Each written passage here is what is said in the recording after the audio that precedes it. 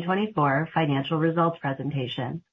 GitLab's co-founder and CEO, Sid Sijbrandij, and GitLab's Chief Financial Officer, Brian Robbins, will provide commentary on the quarter and fiscal year. Please note we will be opening up the call for panelist questions. To ask a question, please use the chat feature and post your questions directly to IR questions using the drop-down menu. Before we begin, I'll cover the safe harbor statement. During this conference call, we may make forward-looking statements within the meaning of the federal securities laws. These statements involve assumptions and are subject to known and unknown risks and uncertainties that could cause actual results to differ materially from those discussed or anticipated. For a complete discussion of risk associated with these forward-looking statements in our business, please refer to our earnings release distributed today in our SEC filings, including our most recent quarterly report on Form 10-Q and our most recent annual report on Form 10-K. Our forward-looking statements are based upon information currently available to us. We caution you to not place undue reliance on forward-looking statements, and we undertake no duty or obligation to update or revise any forward-looking statement, or to report any future events or circumstances, or to reflect the occurrence of unanticipated events. We may also discuss financial performance measures that differ from comparable measures contained in our financial statements prepared in accordance with U.S. GAAP. These non-GAAP measures are not intended to be a substitute for our GAAP results. A reconciliation of these non-GAAP measures to the most comparable GAAP financial measures is included in our earnings press release, which, along with these reconciliations and additional supplemental information, are available at ir.gitlab.com. A replay of today's call will also be posted on ir.gitlab.com. I will now turn the call over to GitLab's co-founder and Chief Executive Officer, Sid Sijbrandij. Thank you for joining us today. We delivered a strong quarter. Revenue grew 32% year over year, driven by the continued adoption of our DevSecOps platform. GitLab is the only DevSecOps platform that brings together security, compliance and governance, AI, and enterprise agile planning. Enterprises face complexity from all directions in the form of rapidly increasing user expectations, more advanced cyber attacks, and more strict industry regulations. We believe they need GitLab to help them navigate this complexity and realize business value. Our platform improves engineering productivity, reduces software spend. That's why our customers report seeing 7x faster cycle times with GitLab. Today, I'll discuss how we are driving results in 3 key areas. First, we're adding new security and governance capabilities in our platform. Second, we integrated AI throughout the software development lifecycle. And third, we added an enterprise agile planning offering to make our platform available to non-technical users. Let's start with our security and governance functionality. These are at the heart of our platform and set us apart from the competition. Organizations like Carfax and Lockheed Martin trust GitLab to help them build security and compliance into their workflows. With GitLab, organizations and their engineering teams report that they can catch vulnerabilities earlier in the development process, and compliance leaders can set the right controls and governance frameworks. In contrast, security point solutions can cause friction for developers. With point solutions, developers either have to wait on security teams to identify vulnerabilities, or if they have access to a security scanner to assess their code, they need to manually copy and paste the scanner results back into their development tool. And the result is code that isn't scanned at the time it's written. This increases the time required to detect and resolve vulnerabilities. Our platform enables organizations to integrate security directly into the developer workflow. A recent product innovation our customers are excited about is our new security findings workflow extension. This extension enables developers to see and address their security findings directly in their IDE while they work without breaking their flow. Our customers see the value of bringing security and compliance into the same platform where developers work. An example is Double Verify, a leading software platform for digital media measurement, data, and analytics. DoubleVerify was previously using GitLab Premium alongside several point solutions for their application security needs. They recently upgraded to GitLab Ultimate to bring security findings closer to their developers.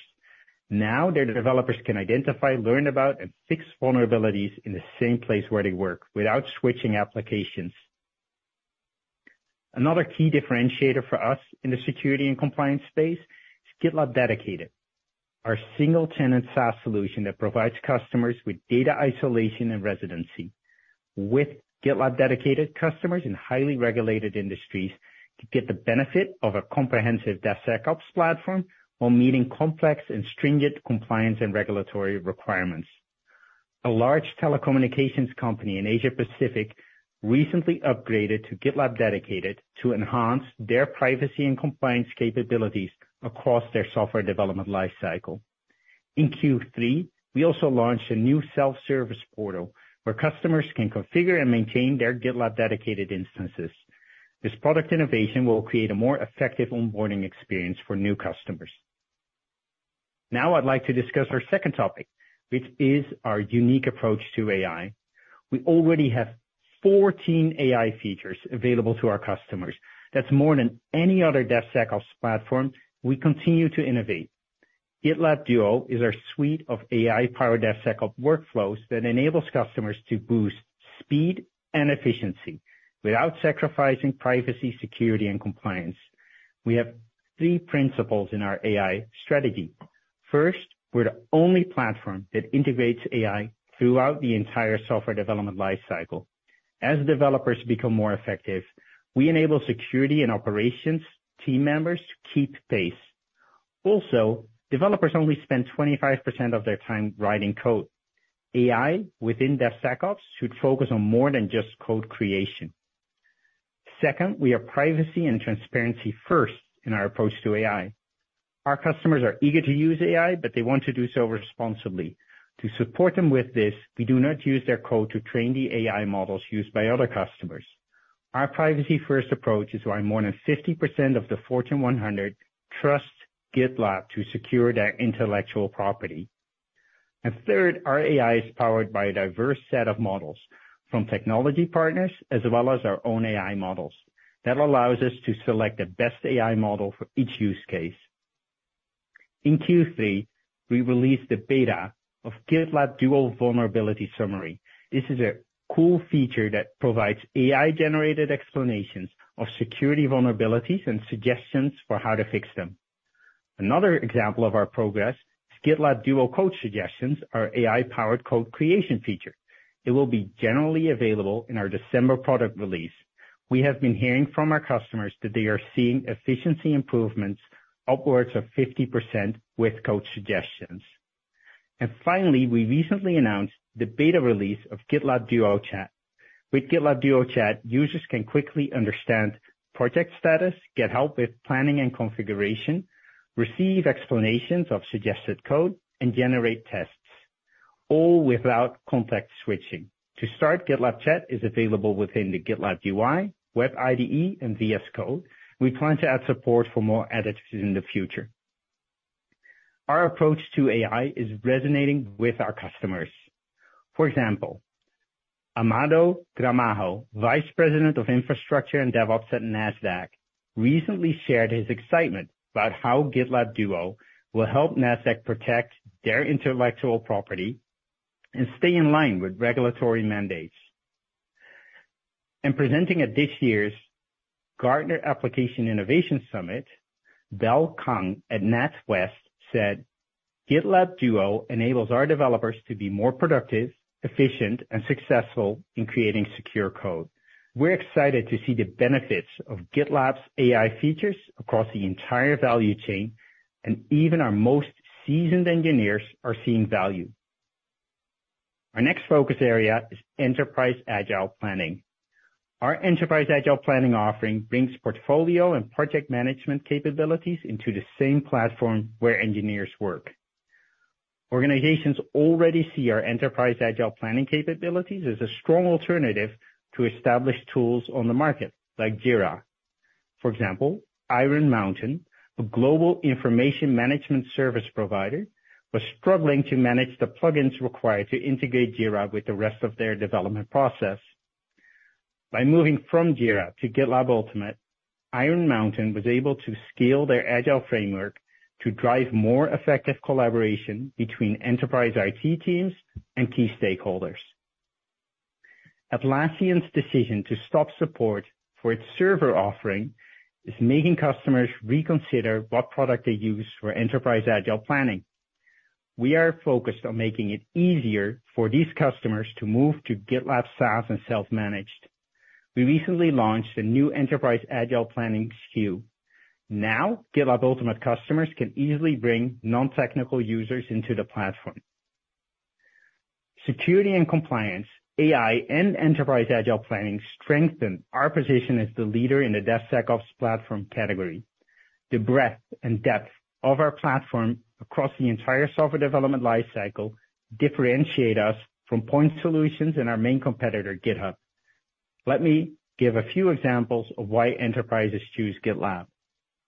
First is a leading global financial platform that tried to integrate GitHub with several other DevOps tools. This created complex workflows that require time-consuming maintenance. Now the customer is moving their code repository and CI from GitHub to GitLab, and GitLab was able to replace other point solutions for automation, continuous delivery, and package management as well. With GitLab, the customer is able to reduce costs and centralize their work on a single platform with 8 times faster deployments and 4 times faster feature delivery. Another example is a business networking organization that initially built its software development workflows around GitHub. They began hitting usage limits when running builds and quickly realized that GitHub was not efficient enough to support their growth. They switched to GitLab Premium and saw a 7x increase in the number of pipelines run. They also needed a comprehensive security and compliance solution that GitHub was unable to provide. As a result, the company upgraded to GitLab Ultimate this year to help them build a major new product to serve their rapidly growing customer base. We believe that enterprises need more than a developer platform. They need a full DevSecOps platform that scales and streamlines software development workflows while ensuring robust security and compliance. And this was on full display at our DevSecOps World Tour. We recently rounded out this year's 11-stop World Tour with a final event in Washington, D.C., and each event included a fireside chat where customers like Carrefour, Deutsche Telekom, Southwest Airlines, and Splunk shared how they rely on GitLab to improve security, drive efficiency, and accelerate time to market. We created the DevOps platform category, and we continue to set the standard. We remain focused on helping enterprises build fast and stay secure with tools that teams love to use. We are well positioned to win the estimated $40 billion market opportunity in front of us. I'd like to thank all of our customers, as well as our partners, our team members, community members, and investors for their continued support. And I will now turn it over to Brian Robbins, GitLab's Chief Financial Officer. Thank you, Sid, and thank you again for everyone joining us today. Overall, we saw strong performance in the third quarter. Our revenue grew 32% year over year, and we delivered over 2,200 basis points of non-GAAP operating margin expansion. I'm pleased to share our first quarter of non-GAAP operating profit. This is a major milestone for us in efficiently scaling the business to address our large market opportunity. At the same time, we continue to make targeted investments in key product areas. These include security and governance, AI, and enterprise agile planning. Looking back at the quarter, I want to share some of the areas we have been closely monitoring. These include sales cycles, win rates, contraction, and Ultimate. In comparing Q3 with Q2 of FY24, we have seen overall sales cycles lengthen. During Q3, buying behavior in our enterprise segment stabilized. However, in the mid-market and SMB, we see customers continue to be cautious in the uncertain macro environment. We have adopted our go-to-market approach in this environment to deliver predictable and strong results.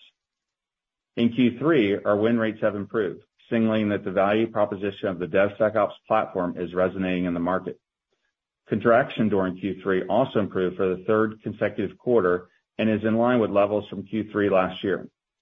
And finally, we continue to see strong adoption of Ultimate, our top tier, Ultimate represents over 50% of Q3 ARR bookings, driven by customer wins for security and compliance use cases. Now turning to the numbers. Revenue of $149.7 million this quarter represents an increase of 32% organically from Q3 of the prior year.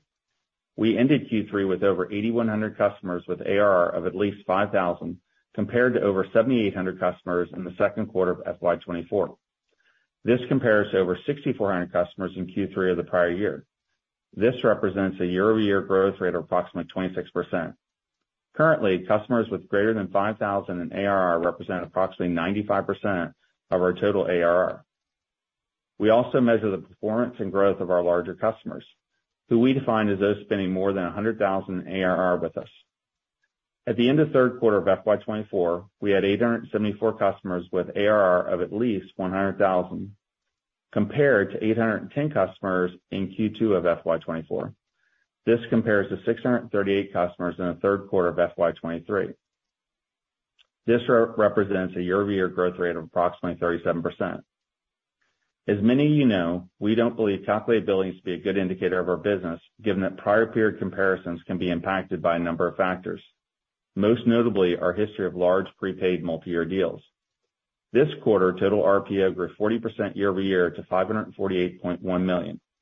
CRPO grew 34% to $371.8 million for the same time frame.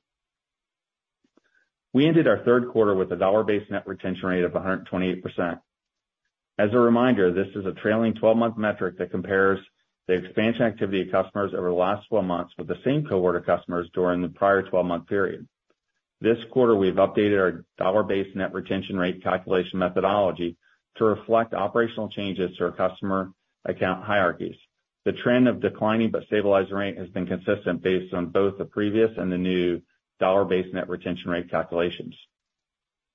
Non-GAAP gross margin were 91% for the quarter, which is consistent with the preceding quarter.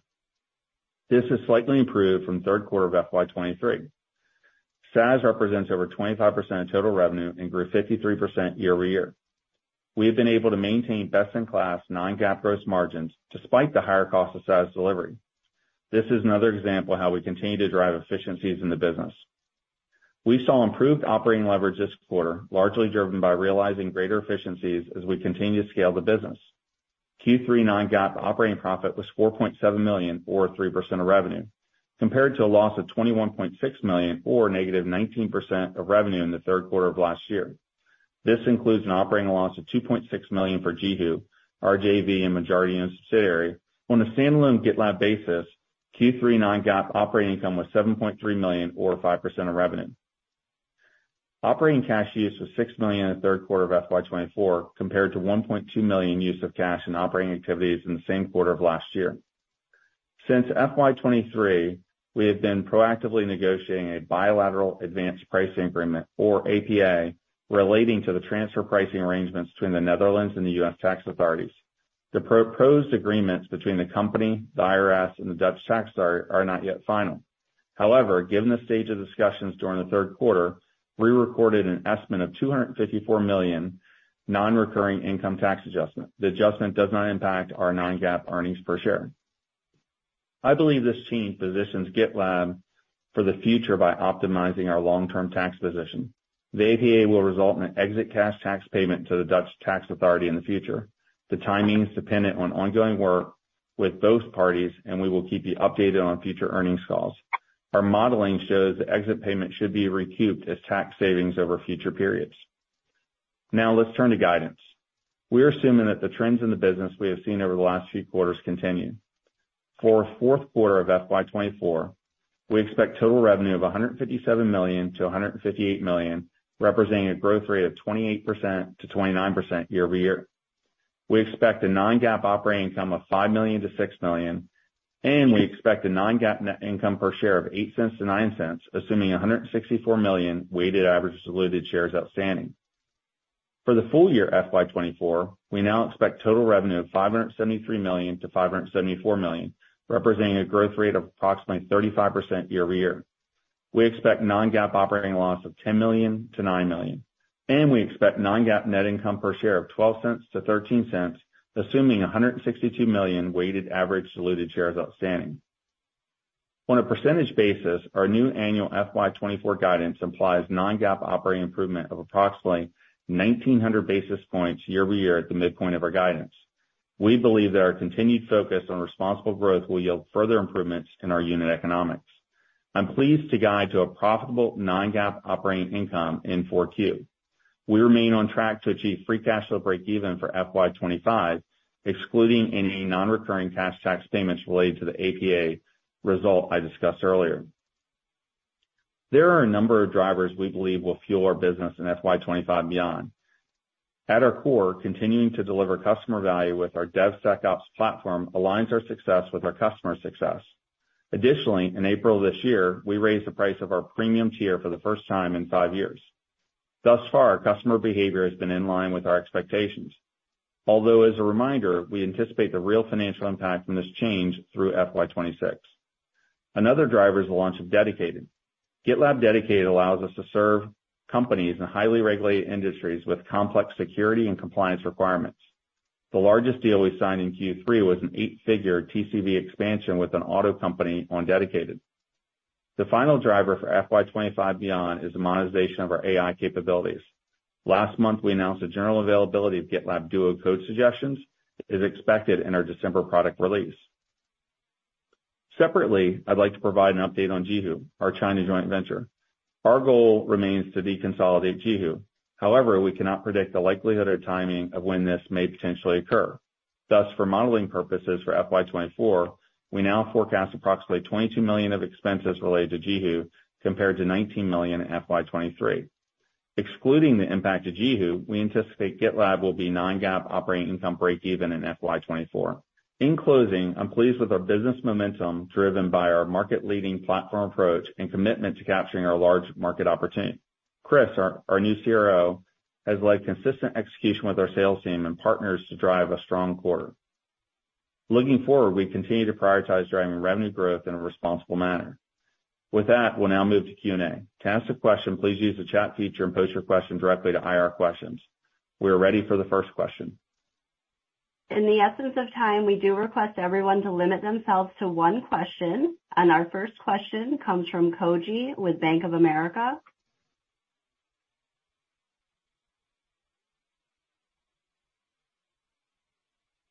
Hey guys, thanks for taking the question. A couple of times in the prepared remarks, you guys mentioned enterprise agile planning. I thought that was pretty interesting that you guys are highlighting that. So curious to hear, what you believe the opportunity is there. Is this a big replacement opportunity?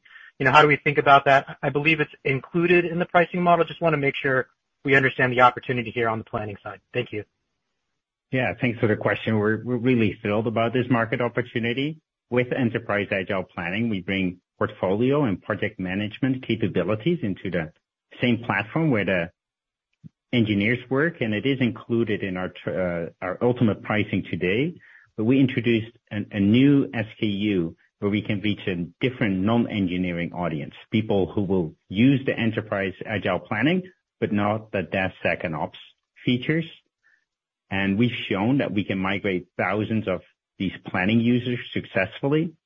I want to note it's still very early days for this. So our guidance includes the limited anticipated impact for Q4. This is a long-term strategy that will take some time to come to fruition. The biggest impact is not expected in the coming fiscal year, but in the years after. Thank you. Up next, we have Carl with UBS. Congratulations on the results. Sid, I'll pose this question to you. One of the interesting things I thought you said on the last earnings call was that you suggested that we might be at the very beginning of a displacement cycle for Atlassian and Jira, and you called out a large bank that was, in fact, beginning to do that. With the passage of another 3 months, Sid, do you mind updating us on that? Is there any further evidence that's giving you conviction that that's, in fact, starting to happen? Any other anecdotes or metrics you could share? Yeah, thanks for asking. We're very pleased with our pipeline for this, for enterprise agile planning in this new SKU we have. And it's being helped by Atlassian's end of support for their server product. because of that being deprecated, a lot of customers are taking stock of where they're at, and they're not even always moving to GitLab self-managed. Sometimes they move to GitLab SaaS, but it is a natural point for them to evaluate, and they see the advantage of bringing together their planning users with their engineer, security people, and operations people. The tighter those work together, the faster the cycle time. Okay. Thank you. Thank you. Our next question comes from Mike at Needham. Hey, guys. Thanks for taking the question here. I did just want to double-check. So the first piece there, Brian, appreciate the update. It sounds like the premium price SKU increase is tracking in line with expectations. Just wanted to see if there was any more color you could parse out there, and if that in any way, or your assumptions for that premium price SKU has changed when we think about that Q4 guidance that you guys are putting out there today. We'd just like to tackle that first. Thank you. Yeah, thanks, Mike. We're happy with the performance of the premium price SKU. It's in line with what we modeled. One of the things that we've noted is first orders, especially in SMB and mid-market, are lower than expected, and you'll see some of that in the base customers of greater than 5K. But overall, we're happy with the premium price impact, and it's in line with our expectations. Thanks for that. And on the SMB and mid-market as well, is there any way you could help us think about, I think you cited that with the elongated deal cycles we saw on a sequential basis. So can you help us think about what is the company's revenue exposure to those SMB and mid-market customers, as well as when that elongation did start to show itself? And I'll leave it there. Thank you, guys. Yeah, the enterprise percentage of the total has remained pretty consistent. It's around 60% of the total base, and then PubSec is a little over 10%. So SMB and mid-market makes up the remainder. Thank you. We will now hear from Ryan at Barclays. Hey, guys. Thanks for the question. One for Brian and one for Sid. Brian, great to see the strong improvement in net retention. Just for modeling purposes, what was the benefit to the net retention number from the premium price increase? And for Sid, I was just wondering, when it comes to the new capabilities and interest from your customers around generative AI, has that shifted at all their calculus choosing between like self-hosted or the cloud? Just love to see maybe how they're thinking about that decision. Thanks.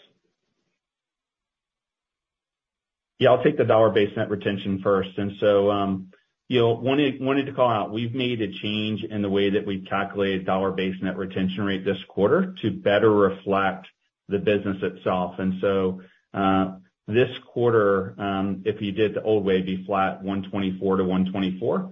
But the new way basically takes into the account hierarchies. The old way that we did it actually kept a static view of the parent accounts.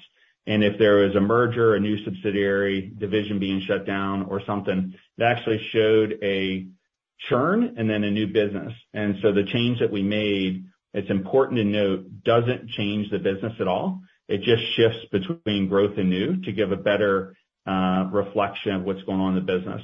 This is reflected in our 10Q for Q1 and Q2, and so you can see the disclosures there. But under the old method, it was 124 to 124, and it's under the new method, it's 128. Sid, over to you. Thanks. Regarding AI and SaaS versus self-managed, you're able to do SaaS and AI self-managed with the AI on SaaS, and we also plan to have some of the AI features available purely self-managed.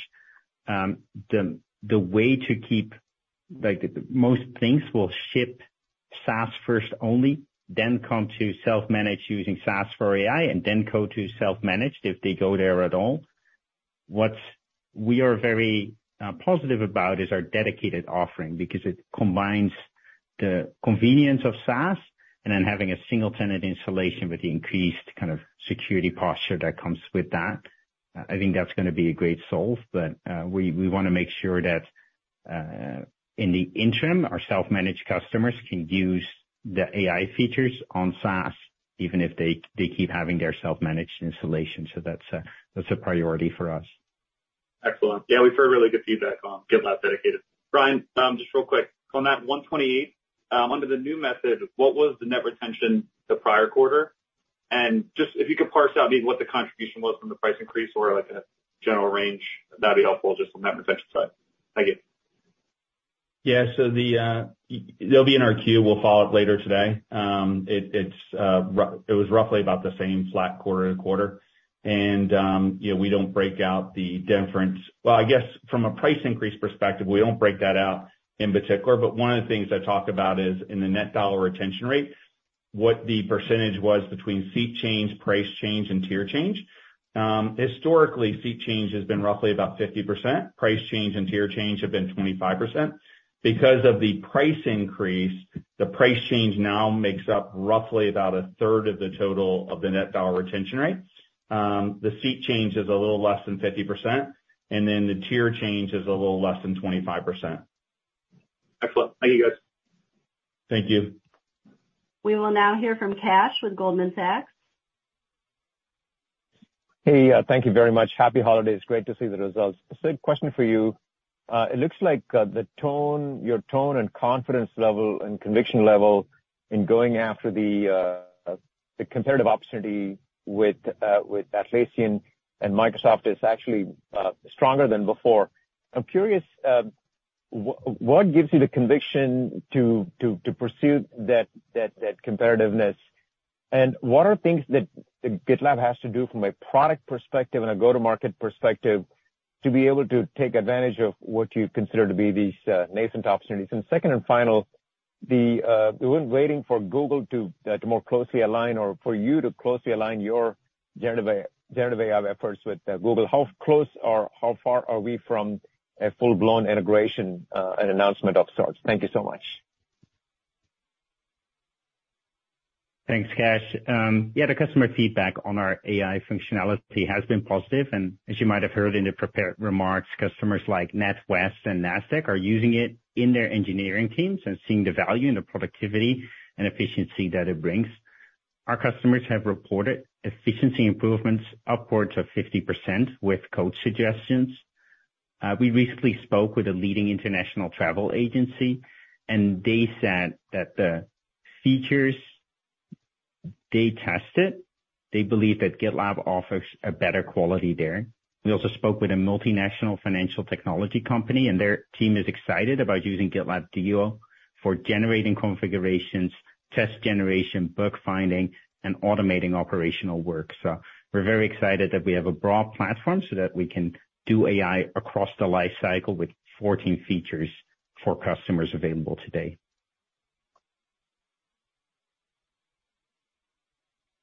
You're muted.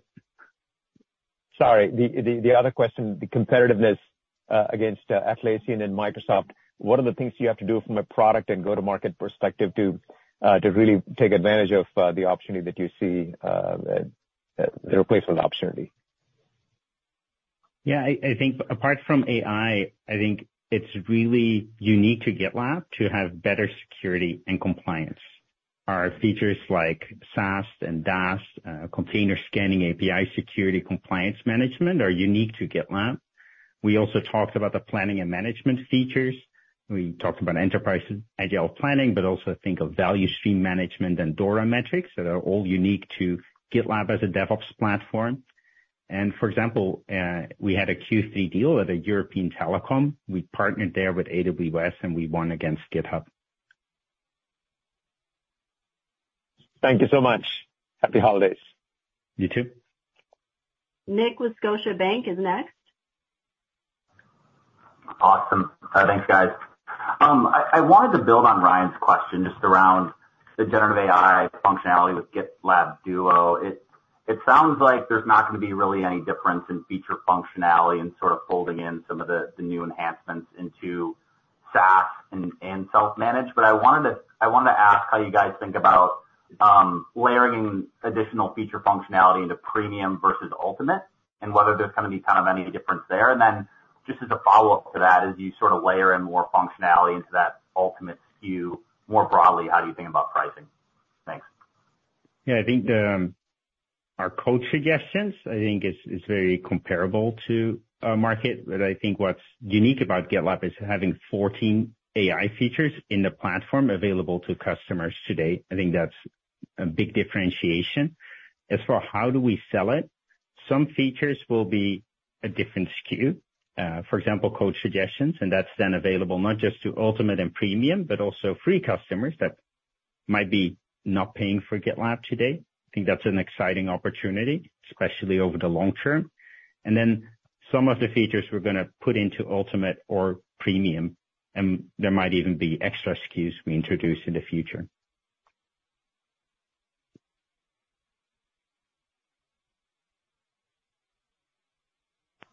Thanks, guys. Michael with KeyBank is next. Hey, everybody. Good evening. Hey, Mike. Hey, Brian. Sid, everybody. Given some of that weakness you did call out in SMB from sales cycle and size perspective, can you just be a little bit more specific about what really drove the upside in the quarter? You should call it on enterprise and/or public, and how that might be related to some of the things we've seen more broadly this quarter with cloud optimizations seeming to stabilize and some of the cloud consumption model companies seeming to do better. Yeah, if you look at cloud consumption, it's an increasing part of our business, but it's currently a relatively small part of our business. So we aren't materially affected by the cloud consumption stabilizing. Right. I guess I meant it more from a general demand perspective. In other words, people are using more cloud. Is that driving more need, demand for GitLab subscriptions, seats, et cetera? And again, what's really offsetting that SMB weakness that drove the upside in the quarter? I think that with GitLab, it has the biggest benefit the more complex your organization is. So the more complex your security and governance, the more heterogeneity in your projects, where you go from kind of having projects on mainframe to the latest agile, that is where we can really shine. By bringing that all together in one platform, we typically see a 7x acceleration of cycle time. So give us the hardest problems. That's where we shine. And the enterprises are having the hardest time of kind of having to move really fast, having all these things they have to move at the same time, but having the most compliance and security questions to do. We do believe, if you look at the overall market, software is just going to keep getting more complex. You get AI now, you'll have more regulatory friction coming for everyone. So that gives us a lot of optimism about the future. Thanks, Sid. Thanks, Michael. Ethan with Piper Sandler. Great. Thanks for taking my question. Kind of filling in here for Rob this afternoon. I just wanted to kind of talk about kind of on the same topic of cloud optimizations, and as these kind of come to maybe start to slow down, how are companies thinking about ramping the velocity of new development projects, especially as we head into 2024? I'd just be curious to hear how customer conversations have been trending on that topic. Thank you. I think there's a lot of focus on ROI, like how do we do more and what measures should we look at? One of the best practices today is DORA metrics, looking, for example, at how frequently can we deploy. Also, cycle time is becoming really important for customers. How fast can I go from planning something to getting it out there? We've learned as an industry not to focus on lines of code written. It's not a good metric to measure efficiency. And with GitLab, you're able to look at those value stream metrics much more easily because you have everything in a single platform. And you're able to say, hey, if I move to GitLab, I know I'm able to make faster progress against my most important initiatives. Got it. Thank you. Thanks. Our next question comes from Matt with RBC. Great. Thanks for taking my question, guys. Congrats from me as well. Maybe for either of you, one of the drivers that we think about over the next couple of years is free to pay. I think you guys have changed slightly sort of how you think about free to pay usage within your base. Can you talk a little bit more about that philosophically? And are you seeing any benefit from that in the Q3 results? Yeah, Matt, I'll take that. Thanks for the question. And so we did implement a user limit on GitLab.com, and it's led good conversion from free to paid. However, the vast majority of these fall below 5,000, the base customer limit that we report, and so the impact is relatively low. We're continuing to, pursue that product-led growth. We think it will be, it's built into our guidance. And so that's on free to paid. I'll also take this as just an opportunity. I know a lot of you have had a wide range of outputs in the model for FY 2025 related to the premium price increase. We're halfway through our planning process right now, so we aren't giving guidance for next year. It's still a bit early. But the early work that we've done, we believe that the premium price increase will contribute roughly $10 to $20 million in revenue for next year. And so that should help you out from a modeling perspective. Thanks, guys. Great detail. Thanks, Matt. Joel with Truist is up next. Hi, thanks for taking the question. Sid, you mentioned on the call the AWS deal where you beat out GitHub. I would love to get a little bit more color on the partnerships and with Google and AWS and how that go-to-market's working, and maybe some updates from you there in terms of maybe driving some deal sizes, et cetera. Thanks. Yeah, thanks, Joel. So we got strong partnerships with both Google and AWS, and they're interested because we help their customers move to their cloud faster. We help them accelerate moving those workloads. And an interesting thing we did with Google recently, we announced at Google Next that they'll be integrating GitLab into their development console for GCP. I think that's a really interesting development that will pay off as many things over the longer term.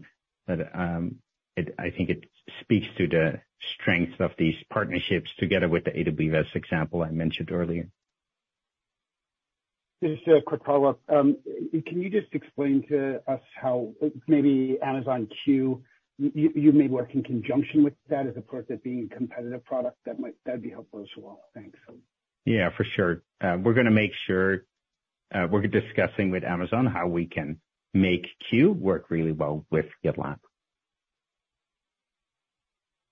Thank you. Thank you. Thanks, Joel. Pendulum with JP Morgan. Hey, guys. Congrats on the quarter. Just one question for me. Ultimate ARR seems like was a big number, 50% of the ARR, if I heard that correctly. Seems like a big uptick sequentially. Has the premium price increase actually driven kind of a big upgrade cycle for you on Ultimate? Or I guess I can think of the reverse as well. Has premium seat growth slowed dramatically sequentially?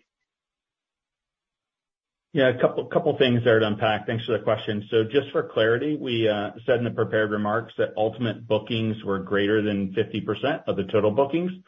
Ultimate ARR comprises of 43% of the total, and Ultimate continues to be our fastest growing tier, primarily as it relates to our security and compliance that's found within Ultimate. And so I hope that helps out from a clarity standpoint. That does. Thank you very much. Next is Greg with Mizuho. All right. Thank you for taking the questions. Sid, regarding GitLab Duo, just wondering if there are any usage updates that you might be able to share for suggested reviewers or some of the other features. And then secondly, in your recent State of AI in Software Development report, which really is excellent, by the way, there were a lot of interesting data points. One that caught my eye is that more than half of respondents said that they think AI will replace their role within the next 5 years. And I'm wondering if that in any way changes the way in which you're thinking about the impact that Gen AI could have on the number of seats over a longer term basis, of course. Thank you. Yeah, thanks for that. I think that another really interesting thing that was in that study is that AI needs to be throughout the life cycle and for multiple things. Like only 25% of the time of a developer is spent on coding, 75% is other tasks. And as developers get more productive, they write more code, you need to also increase the productivity of security and operations. So we're focused on making it work throughout the life cycle. I think you'll see parts of roles being replaced, But what also will happen is that creating software will get more affordable. And I think that will also lead to an increase in the amount of software we're writing. If something becomes more affordable, sometimes consumption goes up and the overall number of people involved increases. Still see a lot of humans being needed in even the medium term, and the productivity going up might be a good thing for the number of people in this sector. That's helpful. Thank you. Thanks. Next is Andrew with Cohen. Great, thanks. Congrats on the quarter. It's Andrew on for Derek. Sid, your dedicated offering has been GA since June. Can you talk about demand trends there? You mentioned the big 8-figure deal. That's great to hear. Talk about how large of a growth driver next year this could be. Thanks. Yeah, thanks. We're really excited about dedicated. For everyone's as a reminder, it combines the best of GitLab.com and self-managed. We manage it like GitLab.com, but just like self-managed or a single tenant, you have increased isolation and increased security through that. So we believe it's a huge opportunity, especially to convert current self-managed customers. I think it's going to play out over many years. So we're just at the starting point. We're signing those large deals that Brian mentioned, 8-figure TCV expansion in the automotive space. We see more coming, and I think there's a huge opportunity there, considering the majority of our revenue comes from self-managed today, and for the larger self-managed customers, this is a great option. Thank you. Peter with Bernstein. Thank you. I think over the last quarter, you talked about kind of several exciting things, both with Google and AWS specifically. The integration of GitLab into Google Cloud Console and, AWS introducing the support for GitLab and AWS code pipeline. How can we think about the initial impact of these relationships, either being seen in new or existing customers? I mean, are we seeing more contracts through, Google Cloud and AWS, or how should we think about it?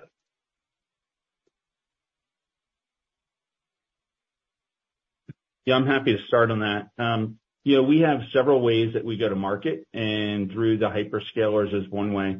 As I've mentioned before, the business that they bring us is somewhat lumpy in nature, because they're selling to a wide base of customers. But I'm happy to report that they almost increased their bookings year over year by approximately 100%. And so we had great contributions from them this quarter. And so we continue to work with them on enablement. We're also technology partners with them as well. And so we have a pretty broad-based partnership with both hyperscalers. Thank you. Our next question comes from Jason with William Blair. Yeah, thank you. Hi, guys. Just wanted to ask you, on the single DevOps platform vision that you've been talking about, for many years now. It seems that there is consolidation happening, certainly from a tools perspective, Sid. But it doesn't sound like larger enterprises really want a single DevOps tool. They want maybe instead of 15 or 20, they want 4 or 5. First of all, do you agree with that? Do you think that could change over time? And then for the mid-market, so under that 60% that's not large enterprise, how realistic is it for those customers, and any evidence so far that they are gravitating towards that sort of single DevOps platform vision? Yeah, I would say it's happening. It's finally happening. People have gotten the message. The consolidation is happening. Some of them indeed are like, hey, we got 15 tools. We got to go to 5. The best ones, the most advanced ones, they get it. It's just the movement will continue. The next thing is from 5 to 1. And we have seen customers doing that and having seen customers getting amazing results. Like the more they consolidate, the more they save. The more they consolidate, the faster their cycle time. We haven't gotten every single customer there yet. And it's going to be really important to continue to be an open platform, open to code suggestions everywhere in our code base, open to having great APIs, and open to having very many integrations. We never want to lock customers in, but we know that the more they consolidate, the better the outcomes are, and we'll keep beating that drum, and we'll try to make sure the majority of the market gets there. I think the analysts are now also repeating the message with Gartner creating a DevOps platform category. Is it fair to say that so source code management, CI, that's sort of an obvious consolidation point. Is for your larger enterprise customers, is it security and compliance that's sort of next on the list in terms of putting it into that bundle? Yeah, I think that's every customer is different, but people have gotten the message in dev development. The shift is now happening in security, bringing dev and sec together. But the writing is on the wall. Eventually, it's going to be dev, sec, ops all together in one platform, and that's we're kind of spreading that gospel. Great, thank you. Good luck. Thank you. We have 4 minutes remaining in the Q&A. Gray with BTIG is next. Okay, thank you. Thank you very much. Maybe a question on the margin side of things. So if I'm looking at the updated guidance, for every $1 of new revenue that you add this year, a little over 50% of that's flowing through to the operating income line. Can you talk about what the main drivers of leverage are this year? And then is there any reason that that trend would not continue in the next year? Yeah, Gray, thanks for your question. Super happy, big milestone in company history. This is our first quarter of non-GAAP operating income positive. Since we were on the road show, and every quarter we re-emphasize the message, our number one goal is to grow, and we'll do that responsibly. And so we've been continuing to get operating leverage out of the model. For instance, in Q3 year over year, we added approximately $37 million of revenue for $10 million of additional expense, and we achieved non-GAAP operating income positive of $4.7 million. And so, as I mentioned earlier, we're early in the process of FY25. We'll give FY25 guidance on our fourth quarter call, and so we'll continue to operate in a disciplined manner. Okay, thank you very much. Thank you. Alan with Wolfe Research. Hey guys. Just a quick math question for me, Brian. That $10 to $20 million benefit comment you made to next year's numbers from the pricing increase is really helpful. Can you help us understand what gross churn or NRR has been for premium customers renewing over the last 2 quarters? And what kind of rough assumptions are you using to get to that $10 to $20 million bill in next year? Yeah, so it's similar to what we walked through before, where we took a certain amount of bookings. We saw when they were coming up for renewal, what the stage would be, with the 1 year for existing customers, and then the price increase for new customers, and then taking an average of your average contract term right now is roughly about 15 months, and then building that waterfall model. And so, I've talked about historically that it is ratable, and you have to build the ratable, sort of nature of the waterfall out.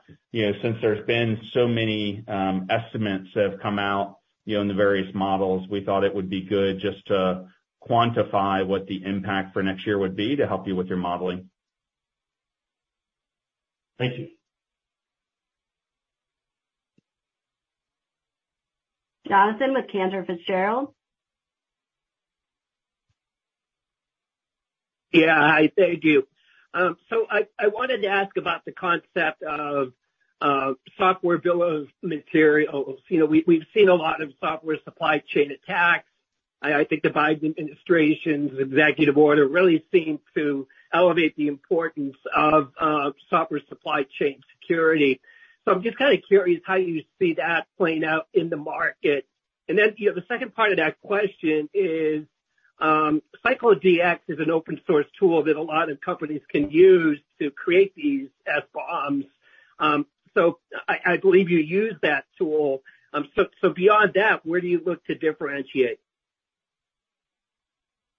So we have software bills of materials in GitLab today. It's a super important thing to know what you're using within a company. For example, in GitLab, you can also have allow lists and deny lists based on the licenses that software has. Of course, it also has security implications. We help customers with that too. A feature that will be coming up from us is the ability to have a global SBOM, kind of aggregate the SBOMs throughout your company, deduplicate it, and get that overall view, which I think we will be one of the first companies to do that. Okay, helpful. Thank you. Thank you. That concludes our Q3 FY24 earnings presentation. Thanks again once more for joining us. Have a great day.